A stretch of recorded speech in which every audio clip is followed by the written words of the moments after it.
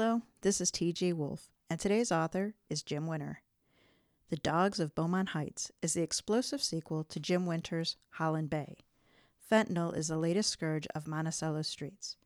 A detective, a dealer, and an ambitious police official will confront it as it changes their fates. For Detective Jessica Branson, it threatens her career.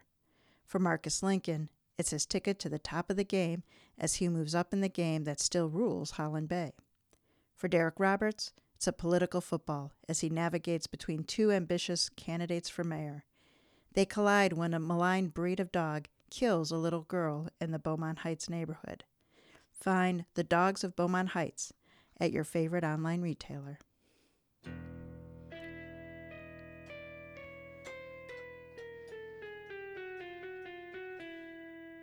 Welcome to Mysteries to Die For. I am TG Wolff, and I'm here with Jack, my piano player and producer. This is a podcast where we combine storytelling with original music to put you at the heart of a mystery. All of our stories are structured to challenge you to beat the detective to the solution. These are arrangements, which means instead of word-for-word readings, you get a performance that's meant to be heard. Jack and I perform these live, front to back, no breaks, no fakes, no retakes. This is Season 7, Games People Play. Games are about competition, conducted according to rules with participants working toward a goal. Games are a part of every culture and are one of the oldest forms of social interaction and engagement. Games can be fun, challenging, and exhilarating. They can also be intense, cutthroat, and lethal. This season, our authors have fashioned deadly games for your entertainment. This is Episode 3. Cards Against Humanity is the featured game. This is Cards Against Jake by Jim Winter. So Jack, I'd just like to take a moment and welcome Jim Winter to the Mysteries to Die For family. Hello, Jim Winter. Welcome. I will be making jokes about Bob Summer. Not a real person, just I like Bob Summer just as much as I like Jim Winter. With that, well, what setting do you have on your piano today? On your keyboard? I have Humblesgt. What? Humblsgt. I don't know what hum stands for, but it's a blues guitar. Okay. Yeah, I asked him to play something a little bit grungy because this is Cards Against Humanity. So Yeah. if you're a fan of, say, like super clean cozies, this may push your envelope a little bit just because, well, it is Cards Against Humanity. Yes, it is. It's so funny. Okay, I'm going to stop talking. All right, we'll get into the story. The Last V Card. I like it better when Jake deals, said Ana Friedman, the shortest person at the table. Someone had once described her as an attractive fireplug for her compact build. It took most of her adult life to realize that it wasn't an insult. Because he pulls better questions? Asked Vic Holmes, the party's host. Because she knows he can't play a card that says vagina on it. This from her partner, Melanie Dunlop, a tall, willowy woman sitting close to Anna. Seriously, dude, I know it's 3 women to 2 guys, but did you ever graduate 10th grade? Jake Randall, even taller than Melanie with thinning hair, shuffled the black deck for Cards Against Humanity. Swaying a little bit, he said in a dreamy baritone, "Well, some people have no sense of humor." The brunette next to Vic looked up at him. "You don't think my vagina's dusty, do you?" She wrung her hands as she talked. "Regina, it's a game," Vic sighed. Then he glared at Jake. "Maybe you should learn to play it." "Why did you have to invite him?" Regina snapped. Vic gave her a sideways glance. It was your idea?" Anna did not even bother to hide her eye roll. She wanted to believe that Regina Mallory was kidding, but the woman seemed to whine about everything. Trying to look interested, for Melanie's sake, she asked, "So what do you do for a living, Jake?" He grinned, looking a little like Butthead, as he handed the cards to Vic. "I work in HR." "Well," Melanie said, At least you don't have far to walk for your disciplinary hearing. Jake smirked. Oh, I never crack jokes like that at work. I'd probably keep them to myself if I hadn't smoked a fatty before coming over here. Ana couldn't hold back anymore. She reached into her purse and then slammed her badge on the table. Care to elaborate? She asked. Like she would care. Pot had recently become legal in Ohio, but Jake's deer-in-the-headlights look gave her great pleasure. Don't let him kid you, a gruff voice from the kitchen said. A man in his mid-40s, clad in a gray work shirt with Stan stitched over the breast, popped his head up from beneath the sink. He's an asshole when he's straight and sober. I know. I had to meet for 2 hours with management company's lawyer because of him. Vic, who had been jovial since Ana arrived, now sounded like her mom when a party didn't go as planned. That why the sink isn't done yet? Stan pointed at Jake. Yeah, him. If I hadn't been getting ripped a new one by the owners because of him, you'd have had it done this afternoon. Ana smiled at Jake. And yet your poll numbers keep dropping, despite your stunning Keith Richards voice. Why is that? And what is between you and Regina lately? Vic added. She steal your parking spot again? Jake shrugged and waved his hand in a circle. Next card, please. Gladly. Vic drew the top black card and scanned it, and he laughed.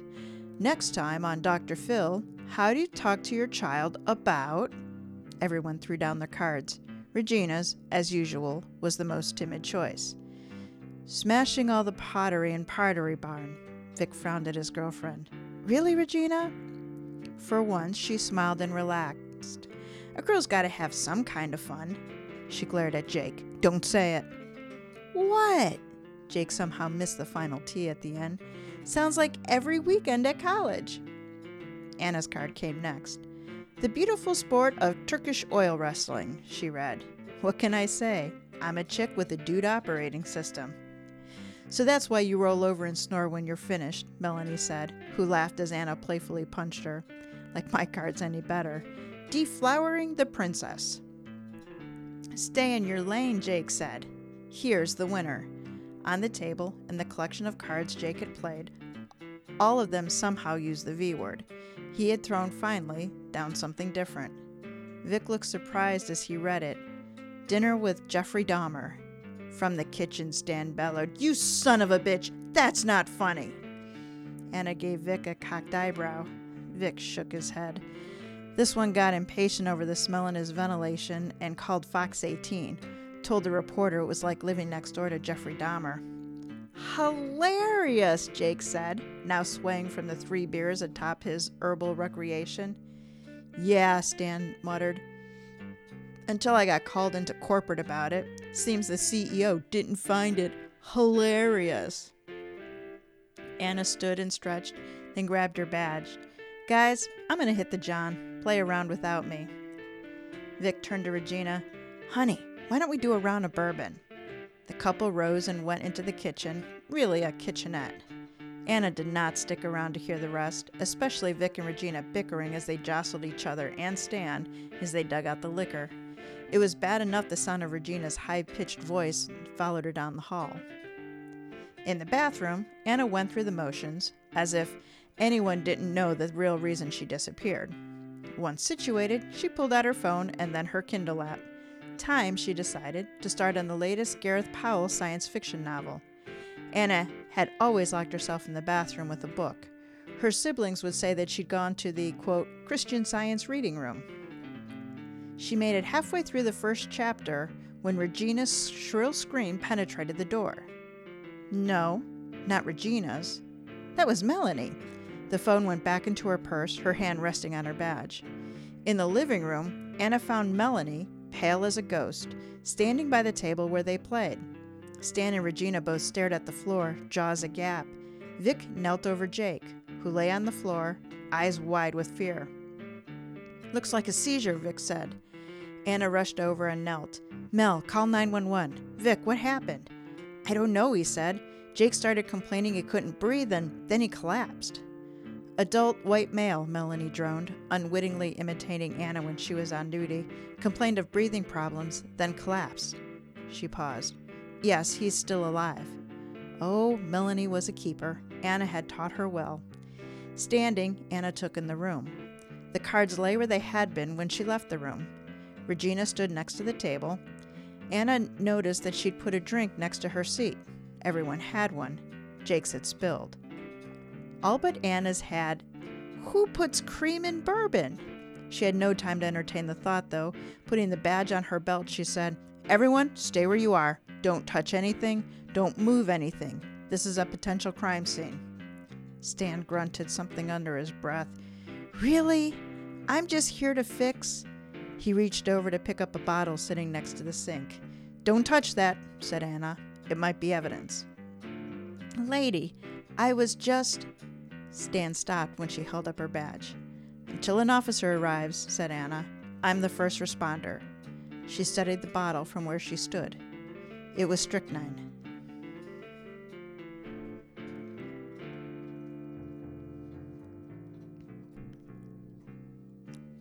Detective Ana. As Jake Randall succumbed to whatever felled him, Ana snapped pictures with her phone. The kitchen, the drinks, even Vic trying to revive Jake. And the cards against humanity. She had to photograph the cards.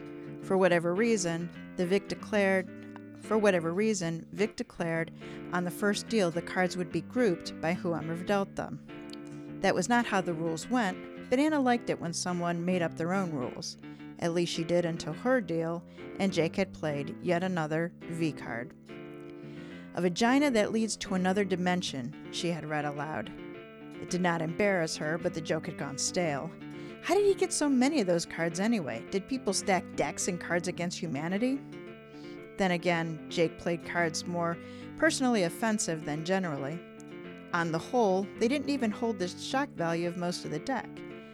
But he not only played against two lesbians and his neighbor's girlfriend, he played the cards with all the gusto of a stoner frat boy. Well, she thought, he was stoned when he arrived. She photographed the drinks as well. All but her drink had cream in it. She suspected Melanie's hand in that. Melanie herself would go along to get along, but knowing Ana would gag on the concoction, she probably warned Vic to serve Anna's whiskey straight. Gordo Pearson arrived from homicide. A big black man with the defense linebacker's build, he stopped when he saw Ana, badge clipped to her belt. So, decided to do some real police work? I go to the John for 5 minutes, said Ana, and this one dies on me. It was an accident, Regina shrieked. The paramedics finished bundling Jake and covered his face.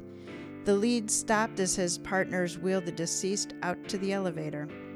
Called the coroner. Agarwal's on tonight. Dead at the scene. Congratulations, said Ana. You got a red case on your board. Gordo stared at her for a moment. You don't seem too broken up by your friend. Ana spread her hands. What can I say? When the badge goes on, so does my sense of gallows humor. Besides, I never met the guy before tonight. He's Vic's friend. He's dead, Stan growled from the chair where he sat in the living room. Can I go now? Who's this? Asked Gordo. Ana nodded in Stan's direction. Stan Cheswicz, building manager, came to fix the sink, brought the murder weapon. She pointed at the kitchenette where the bottle of rat poison still stood in plain view. I didn't do anything, said Stan, except call him an asshole. Gordo ignored him. You realize you, too, are a witness. And a suspect, said Ana. Where do you see the cards that Jake played? Cards? As in poker? Gordo asked. Melanie had drifted up alongside Ana, slipping a protective arm across the shorter woman's shoulder. Against humanity. Now that's a sick-ass game if I ever saw one, said Gordo. And I wasn't invited? Ana shrugged. I wanted to do a jazz club tonight. She looked up at Melanie. Bet you wish you'd listened to me more. I'm just tired of hearing Tony Bennett all the time, said Melanie. Gordo and Ana took everyone to the Rockridge Division, which serviced Monticello's western borough. A uniform read each of them their rights before taking them to a separate interview room. Ana hated calling them that. Despite the edicts from the commissioner's office, her own squad still called their rooms interrogation. Mere witnesses got the nice rooms. The rest stank of old tobacco and, on musty nights, piss and sweat. I'm going to let you talk to Melanie and record the conversation, said Gordo. Everyone says she was sitting at the table when it happened, so that narrows our suspects down to 3. Also, if she can firmly eliminate you from that room in a statement, you can work this. Why wouldn't I work this? Ana asked. Right now, your girlfriend saw what happened, Gordo said. Present or not, unless someone saw her get up and grab that bottle of strychnine. Slowly, Ana nodded. Fine, I suppose I'll be sleeping on the couch tonight. Gordo raised an eyebrow. She not like being with a cop? Ana shook her head. I think only Branson on our squad has a boyfriend who doesn't mind. He gets to dote on her when she gets home. She sat alone in the interview room. Melanie's hair had started to wilt, Ana's term for when strands began escaping her attempts to tame it. The taller woman also had bags under her eyes. Why did they Mirandize me? Ana stood in the doorway before entering. Everyone in that apartment is a suspect. Technically, even me, though murders committed on the John are rare, and I think we can agree my arms and legs are too short to reach from there. She tapped an ear to indicate somebody was listening in. Melanie nodded. So what now? Tell me your part of the story, said Ana. Where were you? What did you see? Melanie tried to tame her hair again. Well, you dashed off to the bathroom to have some alone time with your Kindle. Kindle app, Ana corrected. Kind of pointless to be a device solely for... Melanie put up her hand. I get it. May I finish? Vic and Regina got up to make drinks. For whatever reason, Regina insisted on bourbon and cream. I don't get that. Brandy and cream, Hennessy and cream, but Jim Beam? They're your friends, Mel. Go on. Melanie sighed. So I'm left alone with Jake, which was like having both Beavis and Butthead in one body. Anyway, he was going on and on about some jazz musician you like when they returned. That building guy, Stan, he stayed in the kitchen grumbling. How long does it take to fix a sink anyway? I don't know, said Ana. Depends on what's in the drain. She circled her hand for Melanie to continue. So what happened next? Well, they came back with the drinks. Regina made a point of setting a drink with nothing in it by your seat, but Vic insisted we do a toast even though everyone knew you wanted to finish chapter 1 before you pretended to flush and not wash up. Ana flipped her the bird. Melanie smirked. I love you too, dear. We all drank a toast. Then Jake started breathing funny. He started sweating. He stood up acting like he was choking, and then he collapsed. Did everyone pick up their own drinks, Ana said, or did somebody serve them? Oh, Regina served them, Melanie said. Ana turned and motioned for someone to enter. A Rockridge Division uniform stepped inside. She asked him, Did anyone take the glass that the deceased drank from? The beat cop said, Still in evidence getting sorted. Why? Call CSI and ask them if they started analyzing the samples from the glass yet. Ask them if the victim's glass had strychnine. She stopped and she thought about it. And print the bottle from the kitchen. I expect the building manager's prints on it, but did anyone else touch it? Gordo met her in the Rockridge's bullpen. Most of the night detectives had gone out on calls, leaving the desks open. He frowned at her. Ana, you can't go ordering labs yet. You're not technically working the case. I'm on duty. She punctuated this by biting an apple that she pilfered from the break room. Or am I? With a long sigh, Gordo said, Based on your conversation with your girlfriend, I think we can rule you out. Everyone says you made a beeline for the John. He gave her a crooked smile. But you didn't score any points with the CSI interns making them work late to get strychnine off of that glass. Wah, Ana cried without enthusiasm, rolling her eyes. How long do you think? Gordo laughed. Unlike a couple of your pals over in special investigations, the lab techs, impound lot attendants, and parking enforcers aren't terrified of you. Still, it's a pretty common poison. The Emmy won't have the results on Jake until morning, but if we get the results back in a couple hours, the autopsy will just be confirmation. Do you think they'll have him done by morning? Unless someone high up redballed the case, Ana had never heard of same-day autopsies, not in Monticello. The city, hell, the county, had more corpses than the medical examiners could handle. Killed in the presence of a cop, said Gordo. The deputy ops is going to want this off of the books by noon tomorrow, or at least sewn up. The faster we move, the less likely this makes the news.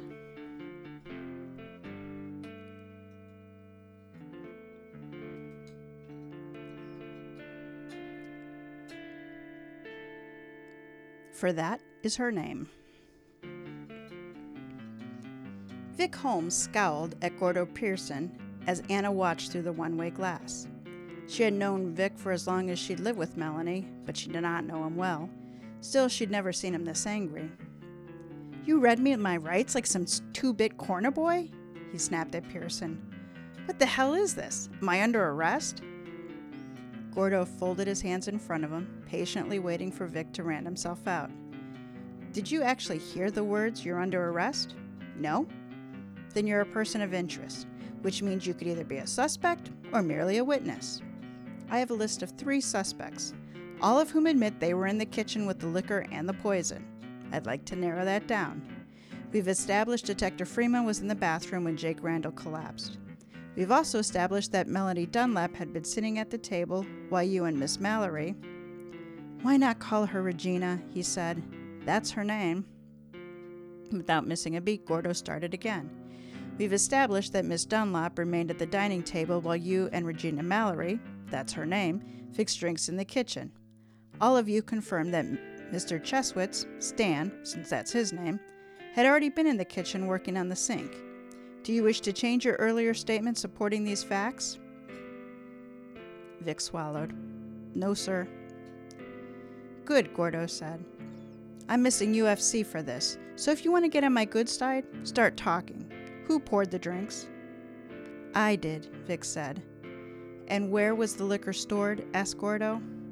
Vic's expression suggested he thought that was a stupid question before letting out a, "Oh," he added, "cabinet next to the sink."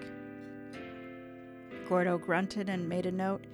And whose idea was it to put cream in the bourbon? Mine. Vic folded his arms as though that ended the conversation. Gordo snorted. What is wrong with you, man? Vic spread his hands and in a bad Irish accent said, I don't know. I was really drunk at the time. Bullshit, thought Ana. You probably got high with Jake before he showed up for the party. Once again, why didn't she insist more on the jazz club? Melanie would have gotten bored and asked to leave early. Work is going to suck tomorrow. She noticed Gordo's mask of seriousness had slipped back into place. So, who put the cream in, he asked. I handed it to Regina, said Vic. Then I fiddled with the ice maker to get ice. One of Gordo's eyebrows went up. And why didn't you put cream in Detective Freeman's drink? Vic loosened his arms some. Really? You know Ana and you have to ask that? Besides, Melanie insisted Ana get hers straight. You got that right, Ana thought. Gordo gave him a cold smile. I know Detective Freeman from work. Homicide frequently hands off cases to her squad if it pertains to their mandate. A dead party guest is most likely not a gangland slang in Holland Bay, so you get my charming company. He pushed an iPad toward Vic. These are the cards that have been played. Using a pen, he tapped the different stacks. Now, you decided as host to keep each person's answers together. So, from left to right, these are Regina's, Melanie's, Detective Friedman's, Jake's, and yours. Now, most of these cards are generally offensive, but they don't show any pattern. He allowed himself a half smile. In fact, I didn't know Detective Friedman had a sense of humor. Ana flipped in the bird from behind the glass. Up yours, Gordo. Gordo pointed to Jake's cards. Now, Mr. Randall's, Jake's, for that is his name. Don't push it, Gordo, Ana muttered silently. He's seconds away from calling a lawyer, just for spite. 3 of his cards have the word vagina on them. But his first one said, What would Jesus do? You were the dealer? Gordo asked. Yeah, said Vic. It was a random card like any other. Ana remembered the black card. I found out the hard way that you can't cheer a friend up with... She had chosen burning down the house as her answer. Then Regina dealt, said Gordo. He played My Dusty Vagina. How did she react? She did take it personally, said Vic. I don't know if you've noticed, but I do live with a high-strung woman. Melanie and Ana just laughed it off. Speaking of Melanie, Gordo continued, Miss Dunlop, when she dealt, he played the mayor of my vagina. Did he make any lewd comments toward her or Detective Friedman? Vic scoffed. Jake asked Mel how Ana held her liquored. The punchline he was hoping for was, by my ears. Melanie just smiled at him and said, like you know how that works. So, Gordo said, I think we can establish Jake Randall had a juvenile sense of humor. He tapped the fourth set of cards in Jake's set. This one does not surprise me, and not because it's genitalia reference. Vic read aloud, a vagina that leads to another dimension. Yeah, I'd have played that on her deal too if I had it. The girl's a sci-fi nut, and even read a book where that was the premise. Gordo held up his hand. Stop, man. Bad enough I have to listen to her when she read Starship Troopers. Would you like to know more? Anna really wanted to poke her head in the door and ask that. How did Detective Friedman react? Asked Gordo. Vic shrugged. You know Anna, nothing phases her. She did start one of her I'm a lesbian, so what responses, but Stan came in to fix the sink, so I dealt again. Which brings us to the last card, Gordo said. You told us Stan lost his temper when you read this one out loud. Vic chuckled. Dinner with Jeffrey Dahmer. Well, yeah, Jake shouldn't have called Channel 18, but the Dahmer comment on the air was funny. Only it got Stan into hot water with management. Jake had the card to play, so he thought he'd play it with Stan looking on from the kitchen. Besides, he was out of cards referencing women's private parts, or men's for that matter. Gordo leaned back in his chair, hands folded on his chest. So tell me, Vic, whose prints am I going to find in that strychnine bottle? Stan's, Vic said, now stone-faced. That elicited a cocked brow from Gordo. I'd like to speak to an attorney, said Vic. Either he did it, said Ana, or he's covering up for Regina. Or he's scared and he thinks we'll railroad him, said Gordo. Never estimate the power of paranoid witness to wreck a case. He acts guilty, said Ana, but I really think he's protecting Regina. Gordo screwed up his face. That vapid princess? I don't think she has it in her. We're eliminated suspects, she said. Let's lean on Stan. Now, Gordo asked. Trust me, Detective Pearson, I can annoy people into talking. It's why they don't let me out of Holland Bay Station. Gordo shook his head. I thought that was because you arrested the council president's wife for a DUI. Yeah, Ana said. I'm really good at it.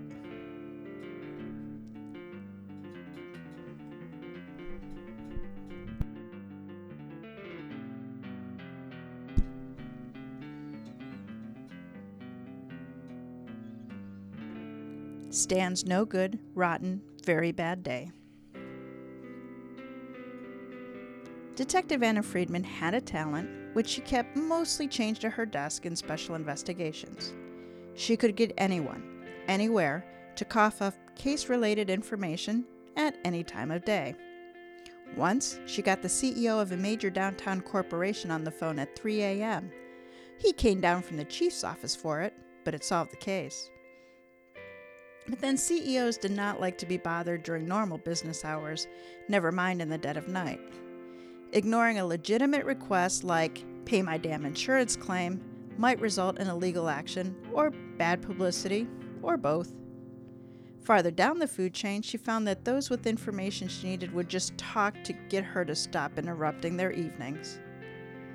Since the pandemic, she found she could shame people into remotely accessing their offices. It took longer, but the threat of a warrant from a grouchy judge or bad publicity loosened tongues. For the more stubborn, she had a weapon beloved by law enforcement everywhere, the one that terrified even the President of the United States: obstruction of justice. Stan Cheswicz's boss needed no such persuasion. He had an axe to grind, and Ana had just given him permission to grind it. The thing is, Martin Yarborough growled through the phone, and maybe 3 or 4 old musky beers, that whole raccoon incident could have been solved in a day, and he couldn't find it.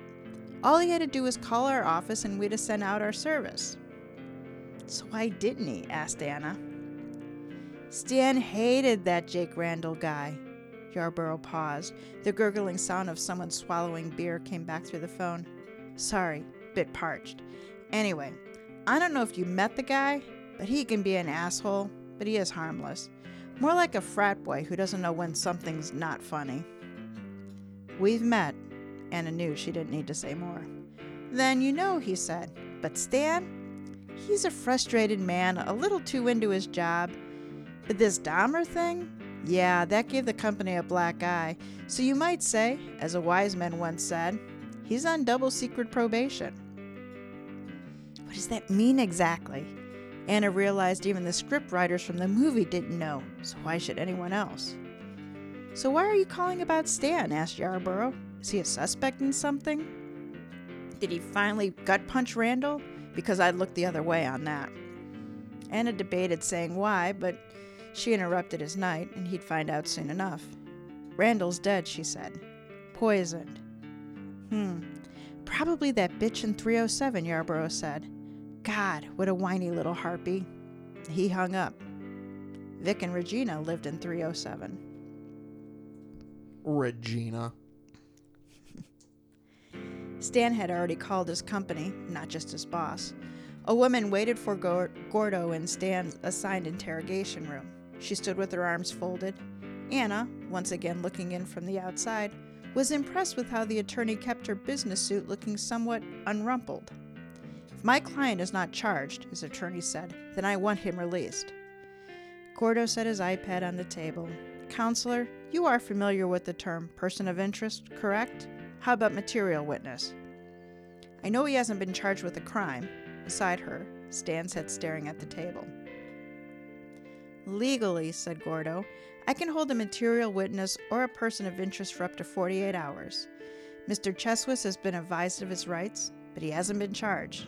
Now, to the point, your client, or should I say your employee, please don't say for that's what he is, Ana silently pleaded. Since that's what he is, said Gordo. This should be a drinking game, Ana scolded herself. Mr. Cheswicz was present when Mr. Randall died, Gordo began. He had a bottle of strychnine in his toolbox, which was sitting on the counter when Mr. Holmes and Miss Mallory prepared and served drinks. While it's not finalized, all the symptoms Jake Randall displayed are consistent with strychnine poisoning. A few minutes before, he provoked your client here by playing a card against humanity with the caption, Dinner with Jeffrey Dahmer. Gordo shifted his focus to Stan. Motive? Jake Randall made your job difficult, then humiliated you on television. Means? You had the poison in your toolbox. Opportunity? You were in the kitchen when Mr. Holmes and Miss Mallory made the poisoned drink. What about the woman sitting with Jake? Said Crossley, the lawyer. Why isn't she being looked at? We searched her purse, said Gordo. And the cops? She asked. Oh, screw you, bitch, Ana silently screamed at the lawyer. Gordo rolled his eyes. Counselor, do you really want to go there? Let's start with basic geography. It's kind of hard to poison a man from the bathroom. Now, perhaps you should let your client talk. We know his prints are going to be on that bottle. It's in his job description. Mr. Cheswicz, did you see anyone touch that bottle while the couple made drinks? Stan threw up his hands, shaking his head. I was fixing the sink. Did you have any reason to move that bottle out of your toolbox? Asked Gordo. Why don't you ask Holmes and his vapid girlfriend? Stan said. She probably wanted to keep Jake from... Careful, said the attorney. Gordo leaned forward. Keep him from what, Mr. Cheswicz? Ana did not wait to hear the answer. She had her badge clipped on her belt, which let her tell the officer outside the next interrogation room to turn on the recorder. She entered the room. Times 9:08 p.m., September 15th, 2023, Detective Ana Friedman, Special Investigations. Regina Mallory looked up, bug-eyed. Why are you doing that? What happened between you and Jake? She leaned on the table. Tell me now. Was it Vic or you? She looked on the verge of tears. I didn't do anything. Ana pressed forward, ignoring the weak defense. Stan said he thought you wanted to keep Jake quiet about something. What was it? Regina broke down in tears. I slept with him. Jake or Stan? Ana knew it was a stupid question. However, the recording needed a name. Regina slammed her hands on the table. Jake, okay? I slept with Jake.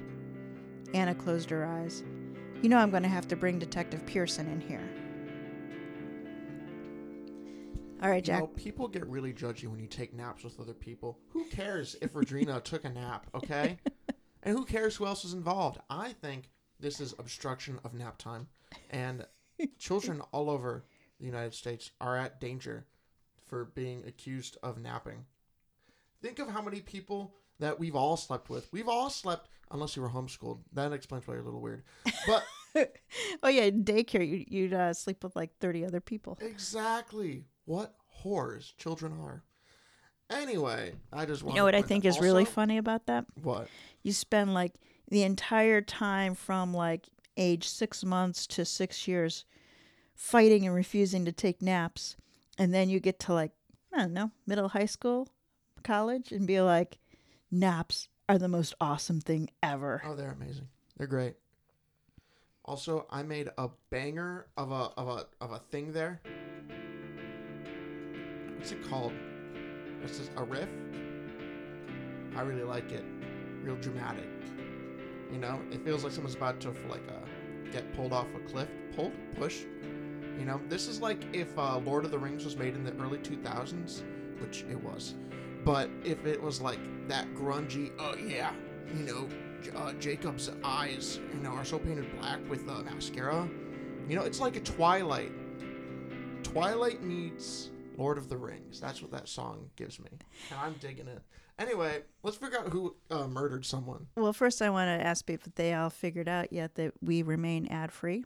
Have you figured out that we're ad-free? I think I kind of remind people about it. And that exchange for us not making you all hit the fast forward button because then you'd miss our witty banter.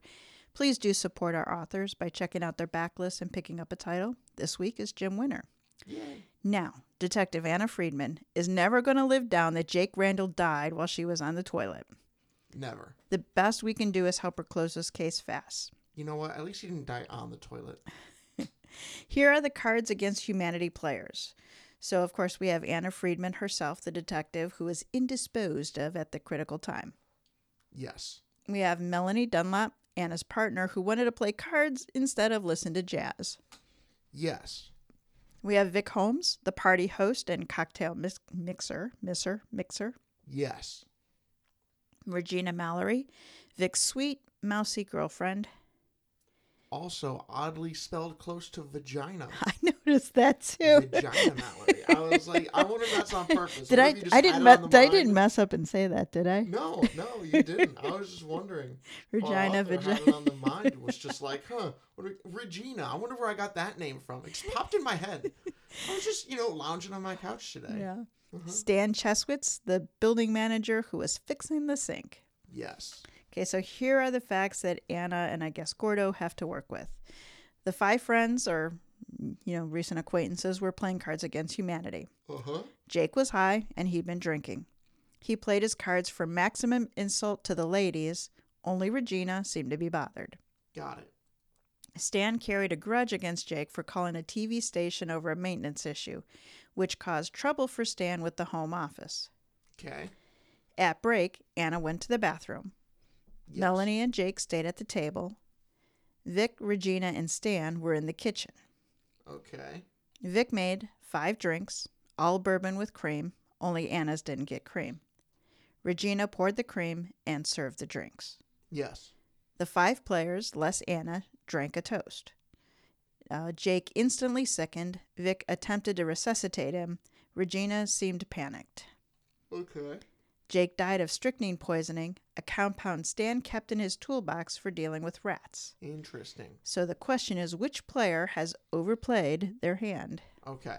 Now, personally, I think Melanie's out of the question. And I think even in the story, they decided Melanie's out of the question. Only because I feel like Jake was crossed, both high and drunk. I don't think he would have maybe noticed if I just said her name. Melanie? Yeah. I wanted to say Melena. Melanie. Anyway, if Melanie were to do something, he would notice. Also, if Melanie were to do something, everyone would have been there for that in the time that she had access to the drink. So I don't think it was Melanie.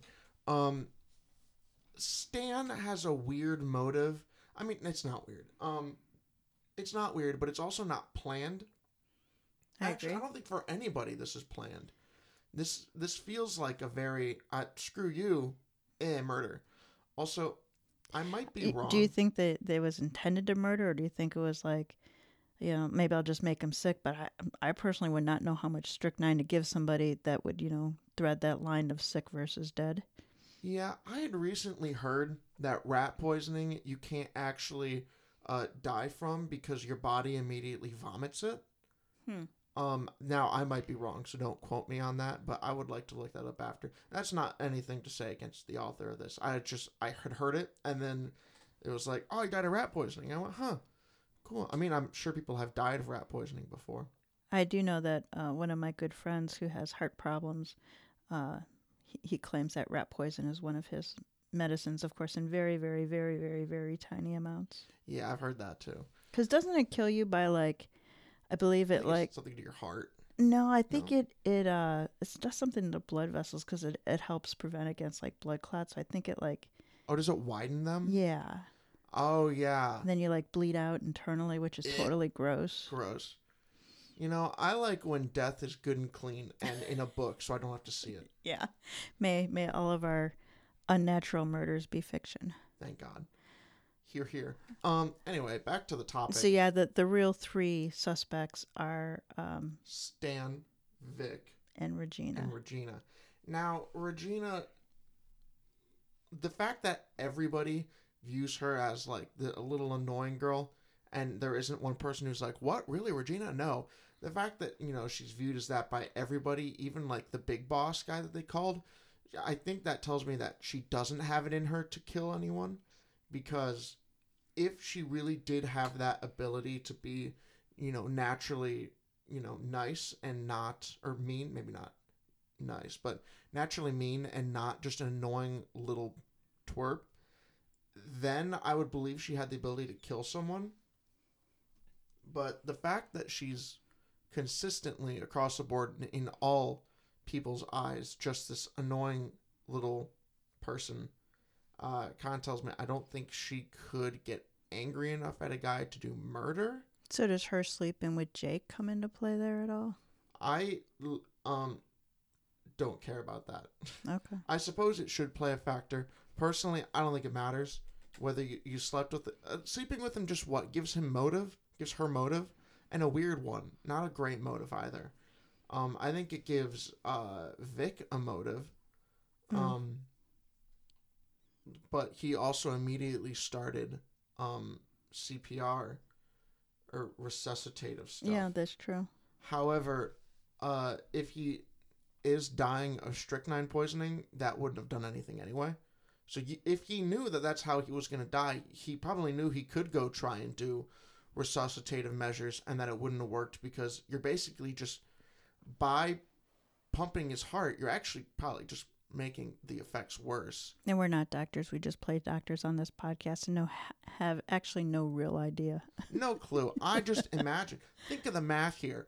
If strychnine makes blood flow more than trying to resuscitate him, the answer probably isn't to beat his heart for him. I don't know. Because a still heart is still dead. A still heart is still dead. But was his heart still when he was just... Well, I guess he had... I don't know. Was he dead at that point? I don't know. I don't know. It wasn't when Melanie called because she said he was still alive. It wasn't. And it sounded like he succumbed to whatever he was dying from while Anna was documenting the scene. Yeah. So basically, I don't know because I just eliminated all the suspects. Okay, then do rock, paper, scissors and pick one. Rock, paper, scissors. Okay, I'm going to go with Vic then. Okay. I take it back. I'm going to go with Regina. Okay. For the sole fact of, I feel like this is we never thought she could have done it. I think it's that one of mysteries. Okay. One of those. So, that's my answer. So, Jack's locked in on Regina. All you amateur sleuths out there, lock in yourselves. A quick reminder that our ebook and print book companions for seasons 4, 5, and 6 and season 7 are available. The part 1 for season 7, which is called Opening Gambit, releases in March 2024, with part 2 coming in September. Buy one for yourself and a mystery lover you love. The nickels and dimes for the book sales do support our podcast, and they keep Jack from coming down with ramenitis, which is what happens when you eat only ramen. All right, let's get on with the big reveal called Prince. Ana and Gordo gathered the assorted partygoers into one room with the lawyers who'd been called. An older guy named Kozar came at the request of one of Anna's squad mates to represent Melanie. The corporate lawyer, of course, represented Stan on behalf of the property owner. Vic's ambulance-chasing brother-in-law arrived to represent him. No one seemed to represent Regina. Both younger lawyers seemed starstruck by Melanie's attorney, whose ad had run for years asking if you were injured, have you thought about injury, can you fake an injury? A Jake joke if there ever was one. Gordo had drawn out Vic's apartment on the whiteboard with everyone's name in the position when Jake collapsed. Jake, a stick figure with X's for eyes. Anna shook her head when she saw it, even less impressed by the stick figure on the toilet. Now that we have yours, that was an awesome line. Now that we have your statement, said Gordo, here's what we've come up with. No one disputes Detective Ana Friedman was in the bathroom when the drinks were being made, and Jake Randall collapsed. Are we in agreement? Nods all around the room, even from Stan, who otherwise glared at no one in particular. Anna joined Gordo at the front of the room. While I was in the bathroom, reading Gareth Powell, said Melanie. Gordo laughed. Vic laughed. Even Stan managed a chuckle. The lawyers are sported sour expressions. Anna cleared her throat. While I was in the John, Melanie stayed at the table, chatting with our victim. Stan worked on the sink. Vic and Regina went into the kitchen to set up drinks. How are we so far? Nods all around. Good, she said.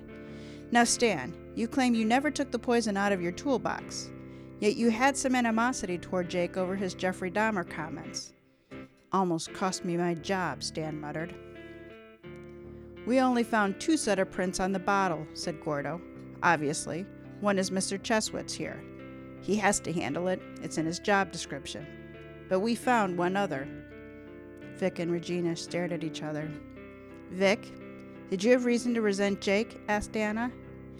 His lawyer/brother-in-law grabbed Vic's arm. Don't answer that. I asked you to tell me, Gordo continued, whose prints we would find on that bottle, besides Stan's, of course. Vic stood silently, still staring at Regina. Whose prints are on the bottle? Asked Anna. One of you clearly knew who would get one drink. Mine had no cream in it. Stan had no clue. His prints aren't on any of the glasses. Vic could have used a towel to handle it, Regina blurted out. She began to tremble. My client, said the brother-in-law, denies. Shut up, said Gordo. Whose prints are they? Vic's mouth twisted. Finally he said, Mine, okay? They're mine. His brother-in-law punched him in the arm. The corporate lawyer shook her head. Kozart watched impassively, most likely seeing worse in his long career. Then explain why Regina's are on the bottle, said Anna. To Regina, she said, tell Vic why. I know why, Vic said. Regina, they're just stupid cards. You've played with... We hooked up, Regina said. Jake was so drunk he would have blurted it out. Why do you think he kept playing those cards? Gordo motioned a Rockridge officer into the room. Take Miss Mallory to booking. Let her call a lawyer. Regina began crying as the uniform officer took her away. Melody stepped over to Anna. Next time you and I get in on a card game. Stick with Uno, Anna said. Hard to get in trouble with Uno, Melanie said. And from now on, when you say you want to go to the jazz club, we'll go. The end. I was right, bitches. You were right. Man, that was weird. You were right on a last-minute mind change. Vic, I mean Regina. I was I got the vibe that it was You got the vibe? No, it wouldn't be her, because even I was falling for it. I fell for it. You almost got me, whoever wrote this. Jim Winter, not Bob Summer. Jim Winter. Oh, I'm silly. I was getting something mixed up in my head, and I don't want to say what it was because it's embarrassing. Then please don't. I will not. I'm gonna not. Well, Jim, I will say this. Never mind. I won't. I forgot it. Cool story, bro. Cool dude. I like the. She murdered someone because she slept with him and was gonna tell someone else. And he was gonna. People have killed for dumber reasons. Well, that's why I wonder if she really intended to kill him or whether she just intended to make him sick. I don't know. Maybe she didn't intend. Maybe she did intend to kill him, because even if he would have been sick, he could have just blurted it out the next day. Yeah, I don't know. Only if he'd been high and drunk in front of him. She's demonstrated supreme bad judgment sleeping with that guy. Between sleeping with him and then deciding, how am I going to deal with this? Let's just give him rat poisoning.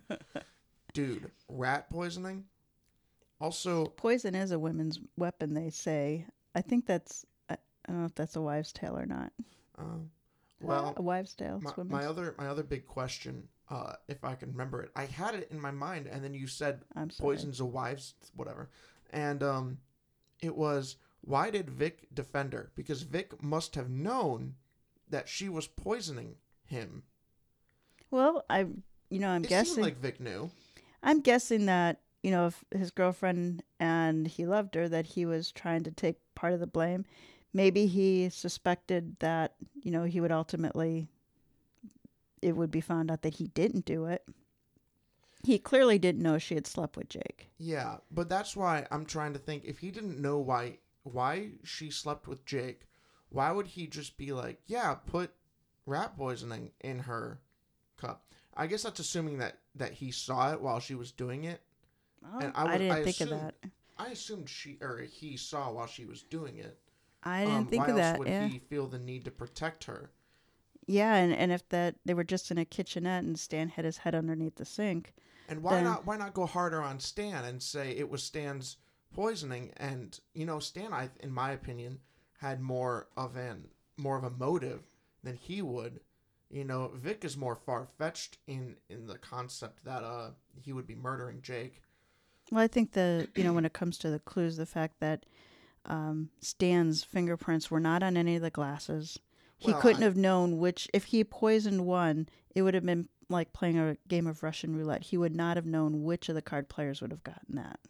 That I get. That point I agree with. But the whole his fingertips or his fingerprints were on the cups. He could have just. You're right. He could have just poured a little and used a spoon. You're right. He could have. But as far as who would have actually gotten it, that would not have worked. It wouldn't have. You are correct in that. Do you want to learn a little bit about Cards Against Humanity? That and Jim Winter, of course. Jim Winter.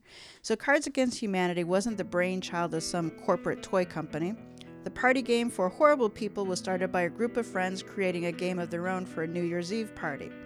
In 2010, they put up a Kickstarter that got them going. According to the Cards Against Humanity website, they made a lot of money and did a lot of stupid things with the money, and then gave a bunch of money to charity to balance it out. It was a pretty awesome website because that's pretty much what it said. The point of the game is to make jokes and have fun. Apparently, the formula is a winner.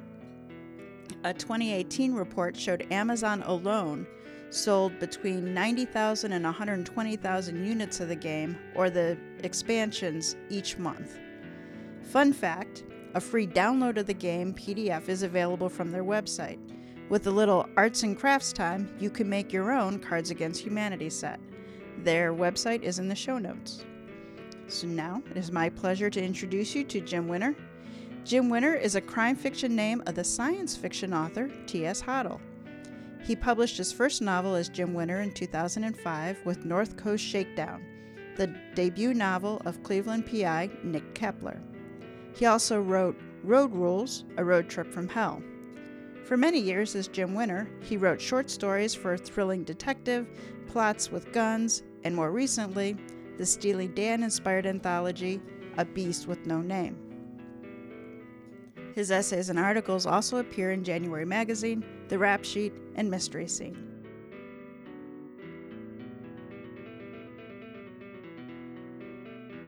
After taking a break to be T.S. Hoddle and focus on science fiction, he returned to crime fiction.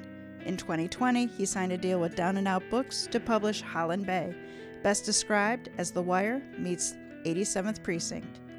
He lives in Cincinnati, where he works as a software developer and shares a Cape Cod with his wife Candy, who is one of Nick Kepler's biggest fans. So crime fiction lovers, check out Jim's website for his backlist, and if you cross over into science fiction or love someone who does, point them to T.S. Hoddle. All of Jim's links are in the show notes. That wraps up this episode of Mysteries to Die For. Support our show by subscribing, telling a mystery lover about us, giving us a 5-star review. Check out our website, tgwolff.com/podcast, for links to this season's authors. Mysteries to Die For is hosted by TG Wolff and Jack Wolff. Cards Against Jake was written by Jim Winter. Music and production are by Jack Wolff. Episode art is by TG Wolff. Join us next week for a toe tag, as you all know, a first chapter from a fresh release in mystery, crime, or thriller. Come back in 2 weeks for our next original story, Hard Scrabble by K.M. Rockwood, where Scrabble is the featured game. All right, Jack, do us a solid and take us out.